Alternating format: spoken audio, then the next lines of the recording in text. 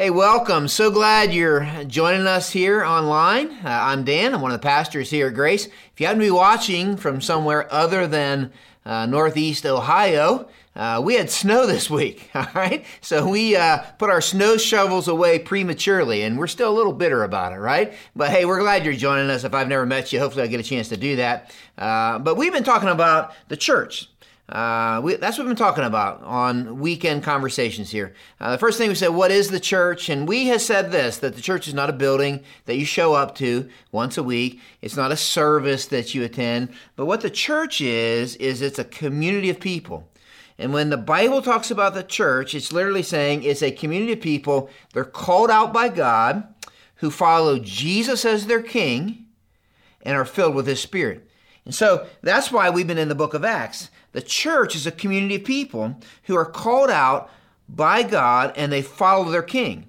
And they're going to stand distinct from their culture, right? They're going to stand different from their culture. They're called out by God. Here's what we said last week. They're not trying on purpose to be weird, right? All of us could say, man, I know some weird Christians, right? That on purpose or intentionally trying to be weird. That's not what he's saying. What he is saying is this. It stands to reason that if you and I follow Jesus, if a church, a community of people follows Jesus as their king, that there's going to be some things that stand out, maybe look weird in the culture in which we live. It makes me think of a quote Pastor Aiden kind of shared with us. It's been several weeks back. It's a quote that actually is pretty convicting. It's by a guy who's a self-proclaimed atheist, right? His name's Ben Sixsmith. And he's talking about, as he kind of looks at Christianity, that for a lot of people who profess Christianity, profess to belong to the church, that really what they profess is this Christianity with a twist. There's a twist of Christianity. And he says something interesting, and I want to read it to you. This is an atheist. He says, I'm not religious, so it's not my place to dictate to Christians what they should and should not believe. But he says this, still, if someone has a faith worth following, I feel that their beliefs should make me feel uncomfortable for not doing so. If they share 90% of my lifestyle and values, then there's nothing especially inspiring about them. Instead of making me want to become more like them, it looks very much as if they want to become more like me. That's an interesting statement, right? That's an interesting statement from somebody who doesn't even profess to be religious. I think what he's saying is, like, if you're really going to follow Jesus and this thing is really true, then there's going to be some things that are going to stand out, right? Make you distinct. That's what a church is. It's called out. All of this begs a question then. We looked at this last week. We said, okay, if that's what the church is, then what should the church do or be? And that's why we're in the book of Acts, because the book of Acts describes this called out kingdom community called the church. And the book of Acts is descriptive. Okay, it's descriptive, and it is a transition book. Think of it this way. The book of Acts is a transition book, and it transitions the story from God dwelling on the earth in the body of His Son, Jesus, to God dwelling on the earth through His Spirit in a body of people called His church.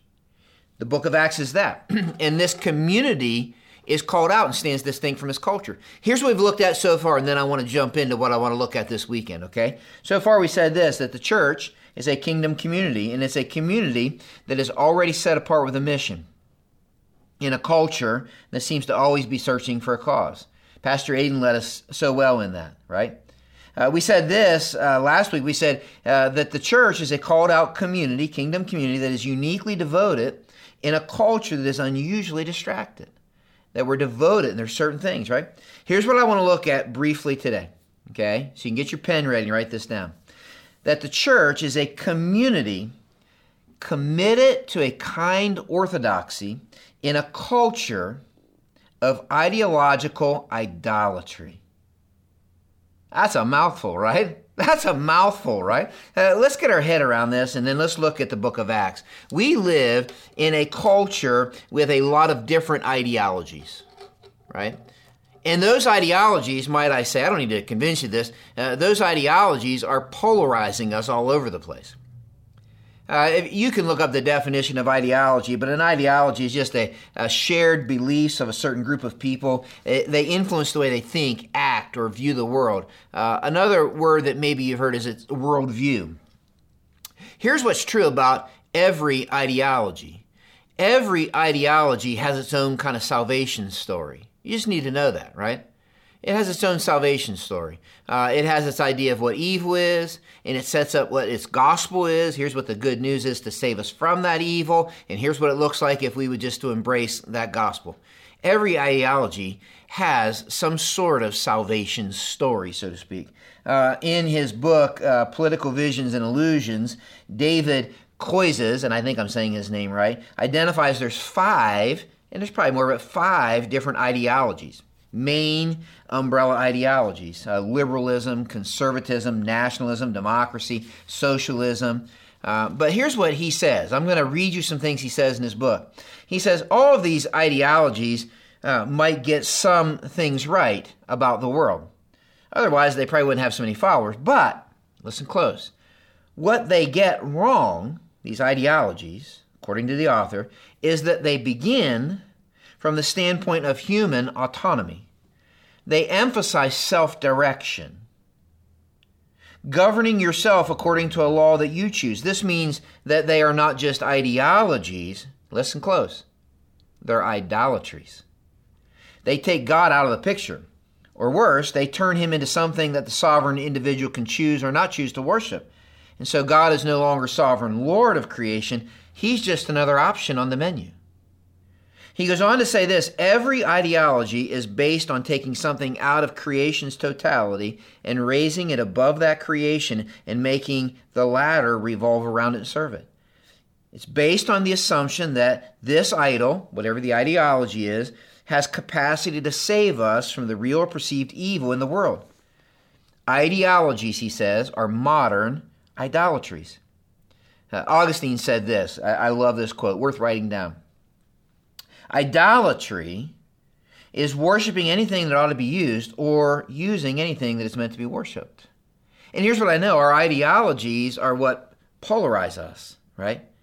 Karl Barth said it this way, that too often we measure and evaluate others only from the standpoint of whether they are supporters of our ideology, or whether they might become such, or whether they might at least be useful to it even without consenting to it, or whether they must be fought as enemies because they don't embrace it. Our ideologies, they polarize us. And here's what happens too often in the church. We begin to identify with these cultural ideologies over and above the gospel of Jesus Christ. Instead of worshiping God, here's what happens many times in the church. Instead of worshiping God, we use God to promote our ideologies. I'll say that again. Instead of worshiping God, we use God to promote our ideologies. And we even use spiritual lingo and symbols to identify with that ideology, whether it's on the right or the left. I mean, you pick your picture, right? I mean, whether it's on the right or the left, speaking, right?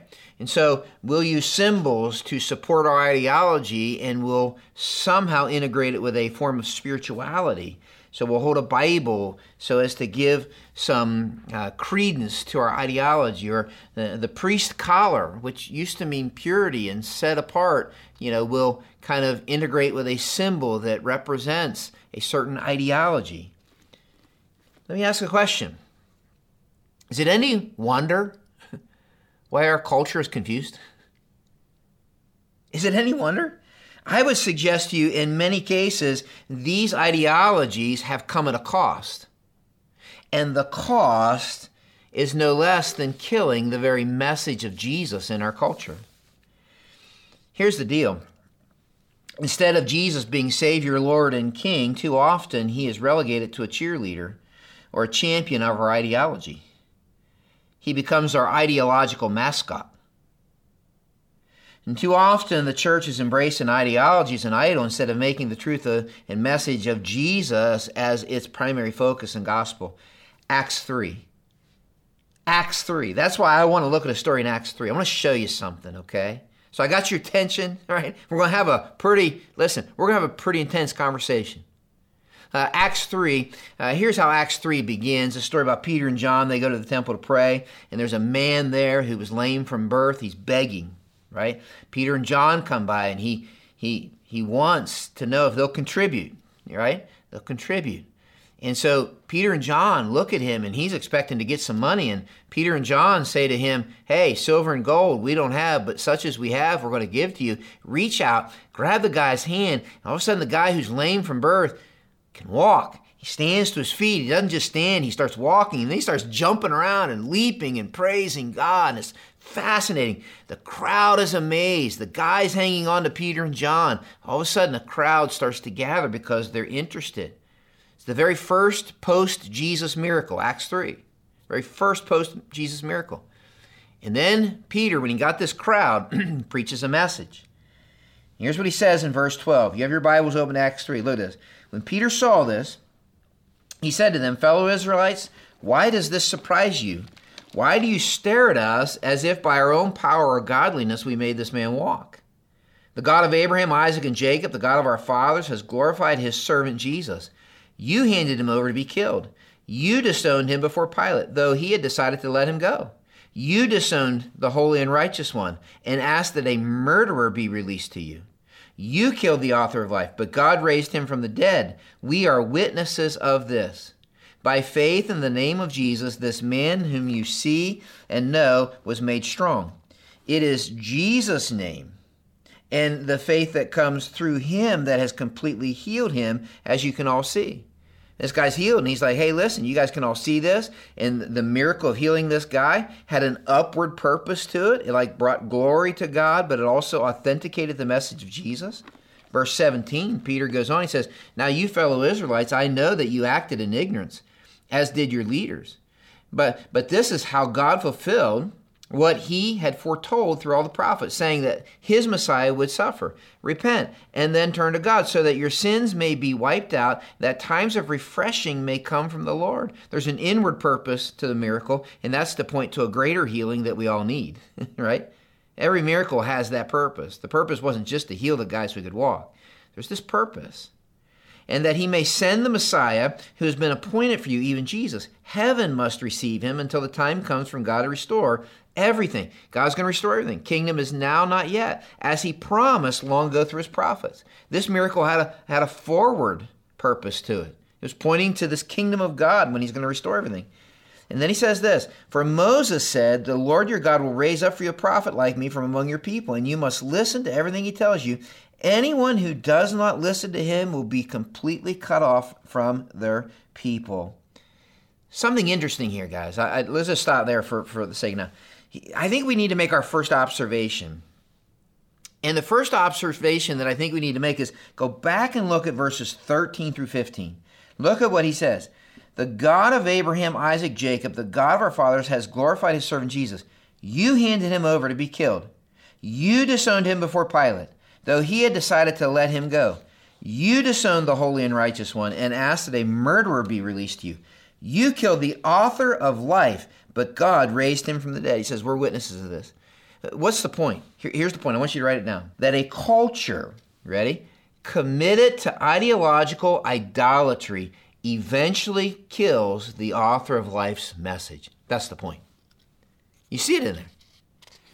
You're saying, Dan, help me understand that a little more. Remember the crowd he's talking to.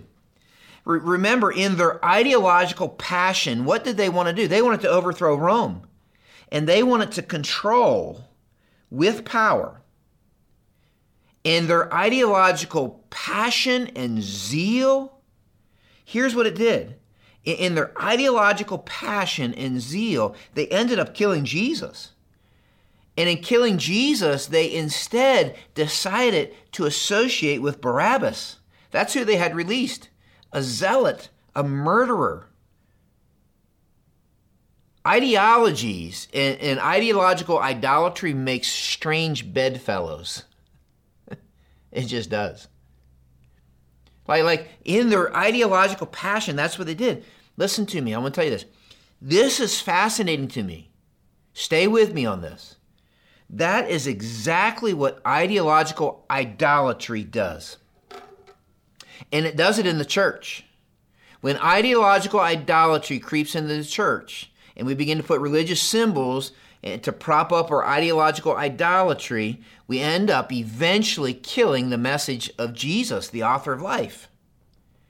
Let me tell you what I mean. It happens when on the left, when they're liberalism, so somebody like liberalism, whatever that is.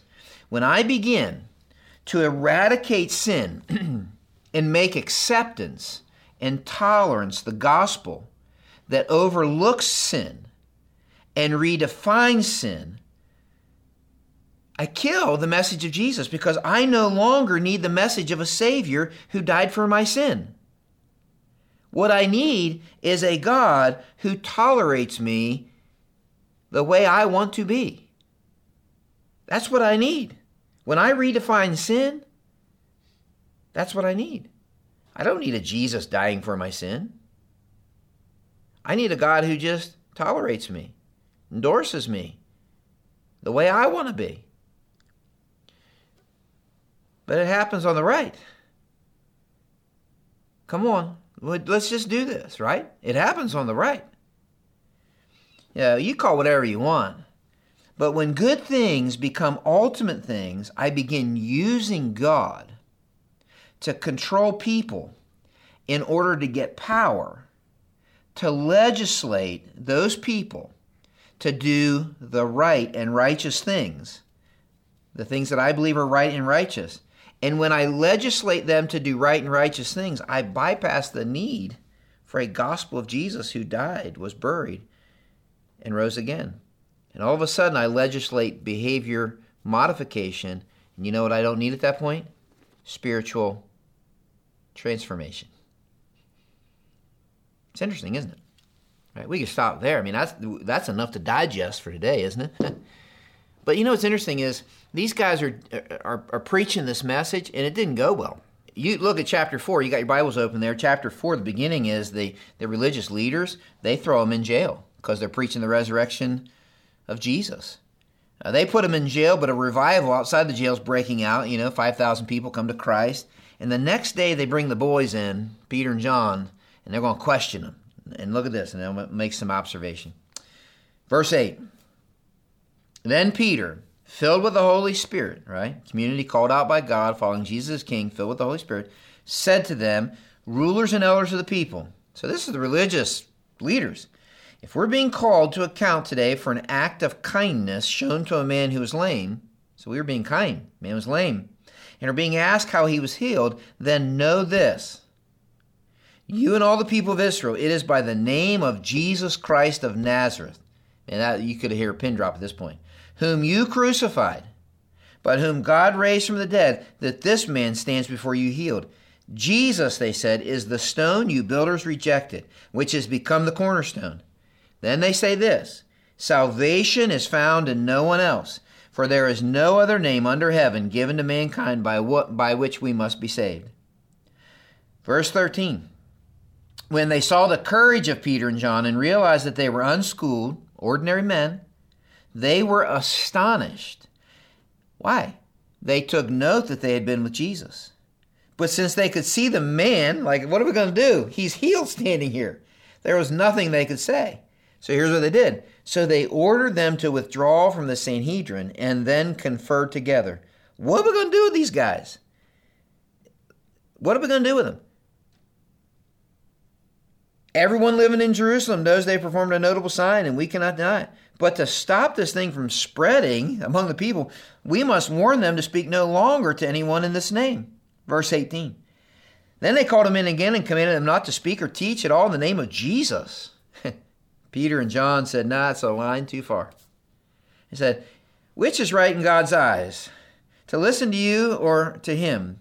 You be the judges. As for us, we cannot help speaking about what we have seen and heard. We just can't help it. Right? After further threats, they let them go. They could not decide how to punish them because all the people were praising God for what had happened. Listen, what I said at the beginning is a kind orthodoxy. Just write this down somewhere. When a church demonstrates a kind orthodoxy, I'm going to explain that in a minute, it creates a paradox.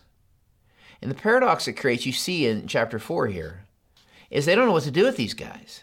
Like, they want them to stop preaching this message, but they're like, but this guy was healed, and it feels like there's something good going on, and yet your message is bothering us. It's interesting, isn't it? Creates an interesting paradox. What's the point? I would write this down. I think what we see about the church is this. So it's a community committed to the orthodox truth of the message of Jesus found in the Bible. That's the church, right? Here's what's orthodoxy. Somebody's like, I've never heard of that word. It means right teaching or belief. That's what it means. Write that down somewhere. I want you to know it. I thought about not using it, but that's what it is. It's right teaching or belief. We talked about this last week. The church is a called out community convinced of the message of Jesus found in the Bible. We are committed to the orthodox truth. It is the right teaching. The church is committed. We are convinced that the Bible is God's word to us, that God is who he says he is, that he created the world right side up, and it didn't take long for man to turn the world upside down by his willful rejection of God, his willful rebellion of God. But we believe Jesus is the King sent from God who came with a right side up message, but he didn't just come with a right side up message, that he is the King who literally laid down his life, died, was buried, and rose again, and that in him and in him alone is salvation from sin. That's orthodoxy. That's the orthodox teaching of the Bible. That's what the apostles are doing. Look at what you find, verses 10 through 12. They look at these guys and say, you guys need to know this. It's by the name of Jesus, whom you crucified, but whom God raised from the dead. The once dead Jesus is now alive, that this man stands before you healed. Jesus is the stone you rejected. He's become the cornerstone. God's building his church on the cornerstone of Jesus. And then he says this, salvation is found in no one else, for there's no other name under heaven given to mankind by which we must be saved. Peter, got to get this, guys, is declaring the orthodox teaching of the church that believes the message of Jesus, and that in Christ there is one name, one way to be saved from your sin into the family of God. Now listen, that's not necessarily always a popular message in our culture. But the orthodox teaching of the Bible is this. Peter says it here. Jesus said it in John 14. I am the way, the truth, and life. No one comes to the Father but by me. The gospel, no slide for this, but just write this down somewhere. The gospel is the most exclusive, inclusive message on the planet. Saying, Dan, help me understand that. They're declaring this exclusive, inclusive message. Here's what I mean. It's exclusive. There's one way. For some of you, it might be the first time ever hearing this. The Bible is clear. There is one way for you to be saved from your sins into the family of God, to have a hope forever. One way. You're saying, what's that way? Go to church? Nope. Clean up my life? Nope. One way. And that's by trusting what Jesus Christ did for you on the cross. That when he died that death in your place for your sin and paid your price. And the way for you to have salvation from your sin is to trust Jesus Christ as your Savior. But to realize he didn't stay dead, he rose again. And to trust him and surrender your life to him as your Lord and King. That's what Peter's saying. It's the most exclusive message on the planet, but it's the most inclusive. You're saying, what do you mean by that? All are invited. All are welcome. Whosoever will. All are invited. Who did he die for? Some of you are sitting there, certainly not me. I've lived such an awful life. Some of you, maybe you're thinking that. All are invited. Doesn't matter who you are, what you've done, what your upbringing. Doesn't matter if this is your first time ever hearing it. Doesn't matter if you've heard it 1,000 times. All are invited. It's the most exclusive, inclusive message on the planet. The church is this called out community that is committed to the orthodox truth of the message of Jesus found in the Bible, God's revelation to us. It's a church. We don't have to apologize for being committed to that, right? We're not committed to some floating ideology. We're committed to the truth of the gospel. Now, something interesting though. Okay, so a lot of people know church is like, man, fire and brimstone, man. They're committed to the truth, right? Like, oh, and they're angry and, well, whatever. Well, look at this, verse 13, Acts 4. When they, the people, saw the courage of Peter and John and realized that they were unschooled, ordinary men, they were astonished. And they took note that these men had been with Jesus. And what did they notice? They saw the man who had been healed standing there. They saw the result of their act of kindness. That they could have passed by. This beggar had tons of people pass by him. They could have passed by him. But they looked at Peter and John like, wow, there's something. They got this courage and this man standing here and the result of their kindness. What's it tell us about the church? I want you to write it down this way. I think the church is a community committed to living lives of courageous kindness that turn the lights bright on Jesus. That's what's going on here. They had the courage to be kindly convicted. They were committed to the orthodox truth of the Bible and the message of Jesus. And their kindness, their courageous kindness, you know what it did? It turned the lights bright on Jesus. What did these people notice about them? They noticed their courage. They were just ordinary men. The thing that stood out, they'd been with Jesus. If you're a follower of Christ, isn't that what you would want people to say about you? I think they spend a lot of time with Jesus. They look kind of like Jesus. Listen. This is so important. And then we're going to make some application. A community, as our community, our acts of love and kindness, you know what they do? They turn the lights bright on Jesus. And they become, listen, they become little miracles in our dark world. Sometimes we can get kind of hung up on this miracle. There's about a dozen of them in the book of Acts. But remember, Acts is a descriptive book. Doesn't mean we're going to go around doing everything they did in here. It's a transitionary book. They didn't have the New Testament. We do. Those miracles fade as a time in terms of in the book of Acts, right? I'm not saying God doesn't still do things like this today. What I'm saying is this, is that today our acts of kindness serve the same purpose as this miracle in Acts 3. They do. As followers of Christ, they have an upward purpose, just like this miracle. What did Jesus say? Let your light so shine before men that they may see your good works and what? Glorify your Father in heaven. They have an inward purpose.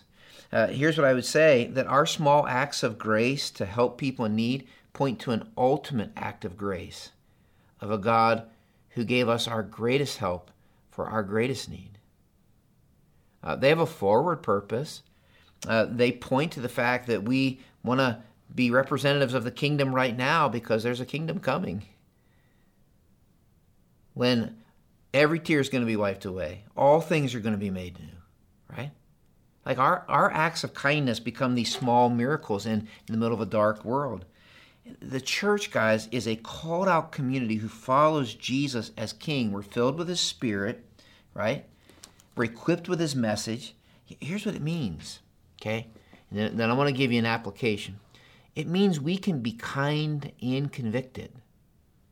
They're not mutually exclusive. We can be convicted of the truth and the kindest people on the planet. It means this, that if we are a community committed to this kind orthodoxy, it means that we can focus on this. We can focus on turning the lights on versus simply complaining about the dark. That's a different sermon, right? But if we're going to be a community of kind orthodoxy, you know what our focus is going to be? Turning the lights on, the gospel and Jesus, instead of just complaining about the dark. A lot of us, if we're honest, we get preoccupied complaining about the dark. Oh, what's going on around us? You know what these guys did? They turned the lights bright on Jesus. It means this. It means that instead of using God, listen close, this might be worth writing down. Instead of using God to make a point, instead of using God as a mascot for our ideologies, it means we can worship God in a way that makes a difference in our life and maybe even in the lives of the people that we rub shoulders with. If we're going to be a community of kind orthodoxy, it means you and I can love people who don't always believe what we believe. Uh-oh. That's what it means. So, for the next 5-10 minutes, can we just do a little exercise together? Can we just do this? How do you and I drive this into the raw moments and issues of things that maybe are dividing our country? Can we try? Can we try to just take one particular instance and kind of run this ribbon through and just see how it works out? And then you can apply it to other issues. Let's pick an easy one. Let's talk about how this plays out with the LGBTQ community and the conversation around that.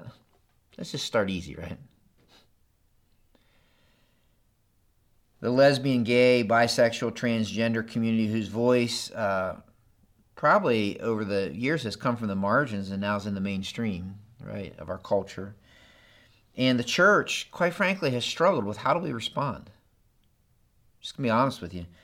This topic has received a lot of attention. Unfortunately, it's generated, I think, more heat than light.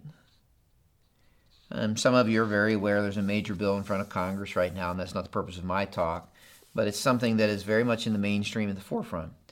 As we engage, I want to apply this idea of being a community of kind orthodoxy, right, to this issue of homosexuality. I want to start by acknowledging this. Some of you watching this today, wherever you're watching it, you may be in a gay lifestyle right now. And I just want you to know this. I'm so glad you're watching. Thank you for watching this far into the talk. I mean that. And I hope you'll continue to watch for the next several minutes. And I feel honored that you would watch and spend time listening to what we have to say. Others of you watching this have spent your entire life wrestling with same-sex attraction or even sexual identity. And I'm glad that you can engage in this conversation with us. Some of you right now have family members in this lifestyle or even looking to get married and you don't know what to do and you're struggling. And for some of you, this topic I'm going to talk about is politically charged. Others of you are dogmatic and some of you are wishy-washy on the topic. Some of you feel uncomfortable that I'm going to talk about this for the next few minutes, right? And there's others of you don't feel uncomfortable. You want to just stay tuned to make sure I say the right things. In parentheses, that means agree with what it is that you would say, right? And you'll let me know if I don't, right? And I'm happy to hear from you that way. My email is jcarey@graceohio.org. Just kidding. But here's what I want to ask. I simply ask that you listen with a humble heart, an objective mind, that you resist jumping to conclusions and any preconceived assumptions. Let me talk to several groups of you, and then I want to tell you how this fleshes out. First, to those of you who are gay that may be watching this, or maybe you've struggled with same-sex attraction, or you've been the objects of hatred and meanness from those in the Christian church, I want to say I'm truly sorry that the Church of Christ has not demonstrated the same compassion and grace our leader displayed when he walked the earth. And I want to address this in a manner that demonstrates the spirit and heart of my leader, Jesus. Second, I want to talk to those of you who are part of the Church of Jesus Christ, and I want to say I'm sorry. I'm sorry for weak-kneed leadership that many times has characterized those leading the church across our country. Leadership that has chosen to evade discussions like this. I'm sorry that more times leaders in the church have not had the courage to speak the truth without compromise, listen, yet full of compassion on this topic. How does the community of Jesus, a community of kind orthodoxy, navigate this? Well, write these words. They navigate it with kindness and conviction. That's what it means to have a kind orthodoxy. With a kindness and a conviction, right? And our conviction, what we're convinced of, is what leads to our kindness. First, here's what I mean. Conviction. What I mean by that is my conviction of what is truth comes from God's will made known in His Word. I'm convinced that this is God's Word. In here, I hear the design and the desire of God, the God who made me. And this book tells me that God's design and his desire, you ready, is rooted in creation. It was redeemed at the cross, and it's going to be restored in the coming kingdom. That's the arc of this book. God's design and his desire, rooted in creation, redeemed at the cross, restored at the coming kingdom. When it comes to this issue of homosexuality, Romans chapter 1 is a passage, New Testament, Paul, therefore, God gave them over in their sinful desires of their heart to sexual impurity, for the degrading of their bodies with one another. They exchanged the truth about God for a lie and worshipped and served created things rather than the Creator, who's forever praised. That's idolatry. Because of this, God gave them over to shameful lust. Even their women exchanged natural sexual relations for unnatural. In the same way, men also abandoned natural relations with women and were inflamed with lust for one another. Men committed shameful acts with other men and received in themselves the due penalty for their error. Listen, lean in. God makes clear that homosexuality is not his desire or his design. It's contrary to nature. God's design in creation. You might be asking, Dan, are you saying that homosexuality is a sin? Yes. But hear me say this. Homosexuality is a sin among other sexual sins. It's a sin among other... It's not just a matter of homosexuality being wrong or a sin. It's more about the fact that marriage and sex are sacred in God's design and his desire. God designed marriage to be one man and one woman in a covenant of love together. God created marriage to be a beautiful and powerful picture of the story of Jesus in the gospel. And sex is meant to be reserved for a husband and a wife in a covenant relationship of marriage. Homosexuality is a sin because it violates not only his design, but also it misses out on the heart of God and his desire. God wants and desires something for you and I. And homosexuality is a violation of not just his design, but his desire, his good desire for us. And that means homosexuality is a sin among other sexual sins. It's a sin, just like premarital sex, outside of the covenant of marriage. The Bible word for that is fornication. It's a sin among other sexual sins, just like sex with someone other than who you are married to. The Bible word for that is adultery. Okay? So that's the truth of the design and desire of God. Let me just talk to some of you who would say you're a follower of Christ. The passage goes on, Romans 1 says this, furthermore, just as they did not think it worthwhile to retain the knowledge of God, so God gave them over to a depraved mind, so that they do what ought not to be done. They become filled with every kind of wickedness, evil, greed, and depravity. They're full of envy, murder, strife, deceit, and malice. They're gossips, slanderers, God-haters, insolent, arrogant, and boastful. They invent ways of doing evil. They disobey their parents. They have no understanding, no fidelity, no love, no mercy. Although they know God's righteous decree that those who do such things deserve death, they not only continue to do these very things, but also approve of those who practice them. Listen, for those of you who are followers of Christ, so let me talk to you, friend. I want you to hear me say it. Is homosexuality a sin? Sure. It's a sin among other sexual sins, and it's a sin among other sins. That's what I'm saying. It's like, right? It's a sin among other things that if you're a follower of Christ, you would recognize our understanding of God's word is that greed is a sin, gossip's a sin, pride's a sin, materialism is a sin. So yes, it's a sin, right? Homosexuality is a sin. I'm convinced of that. It's like that's what God says. It's a sin.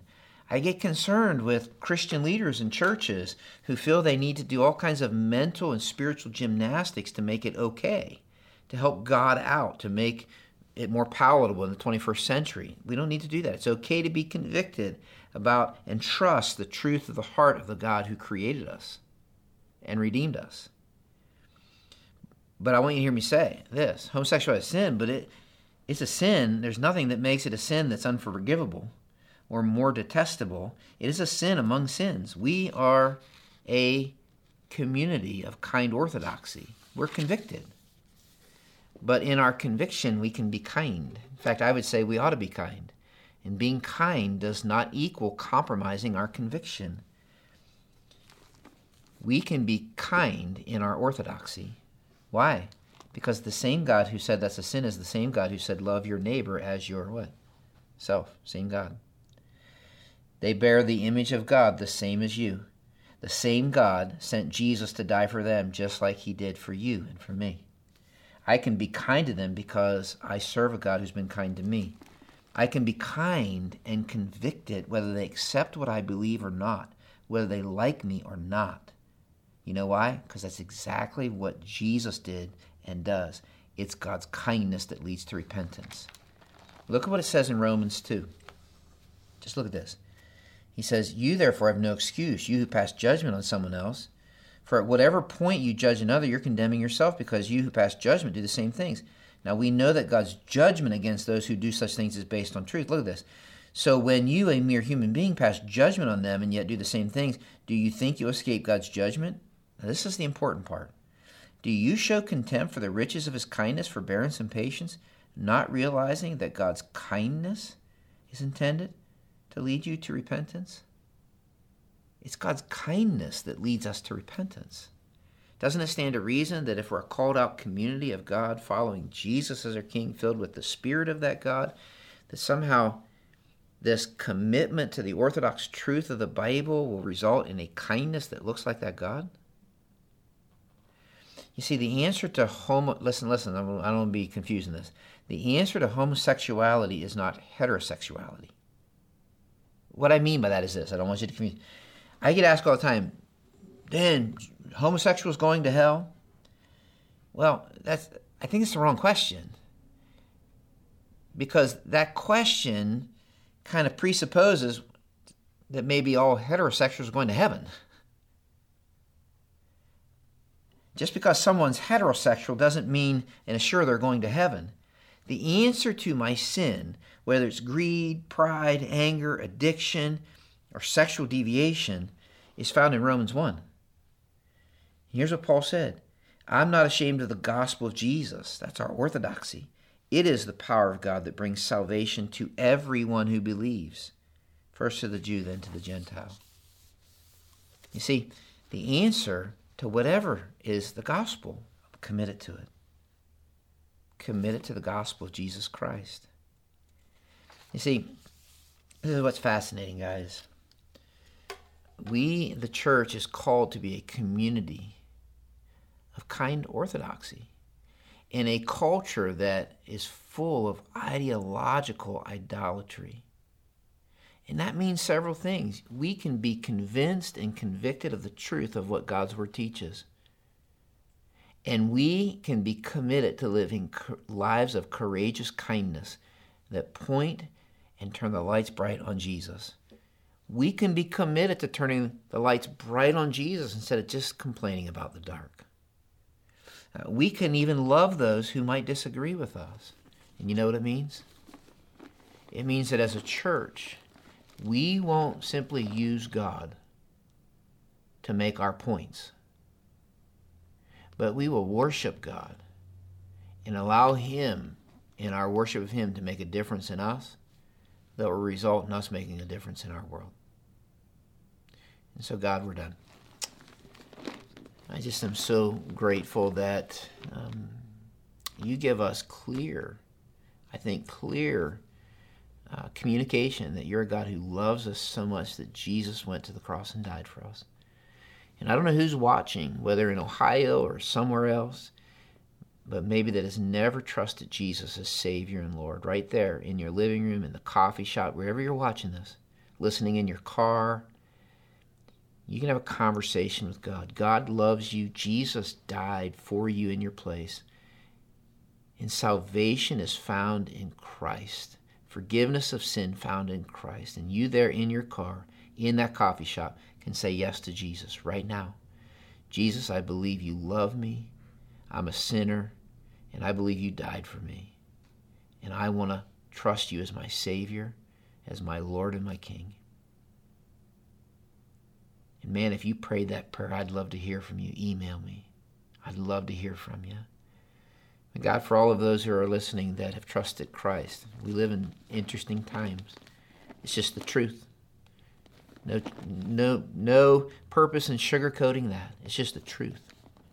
And yet I pray that you'd help us to be a called out community, kingdom community, called out by you, following Jesus, filled with your Spirit, who is committed to a kind orthodoxy, the truth of the Word of God that results in lives of courageous kindness that point to Jesus.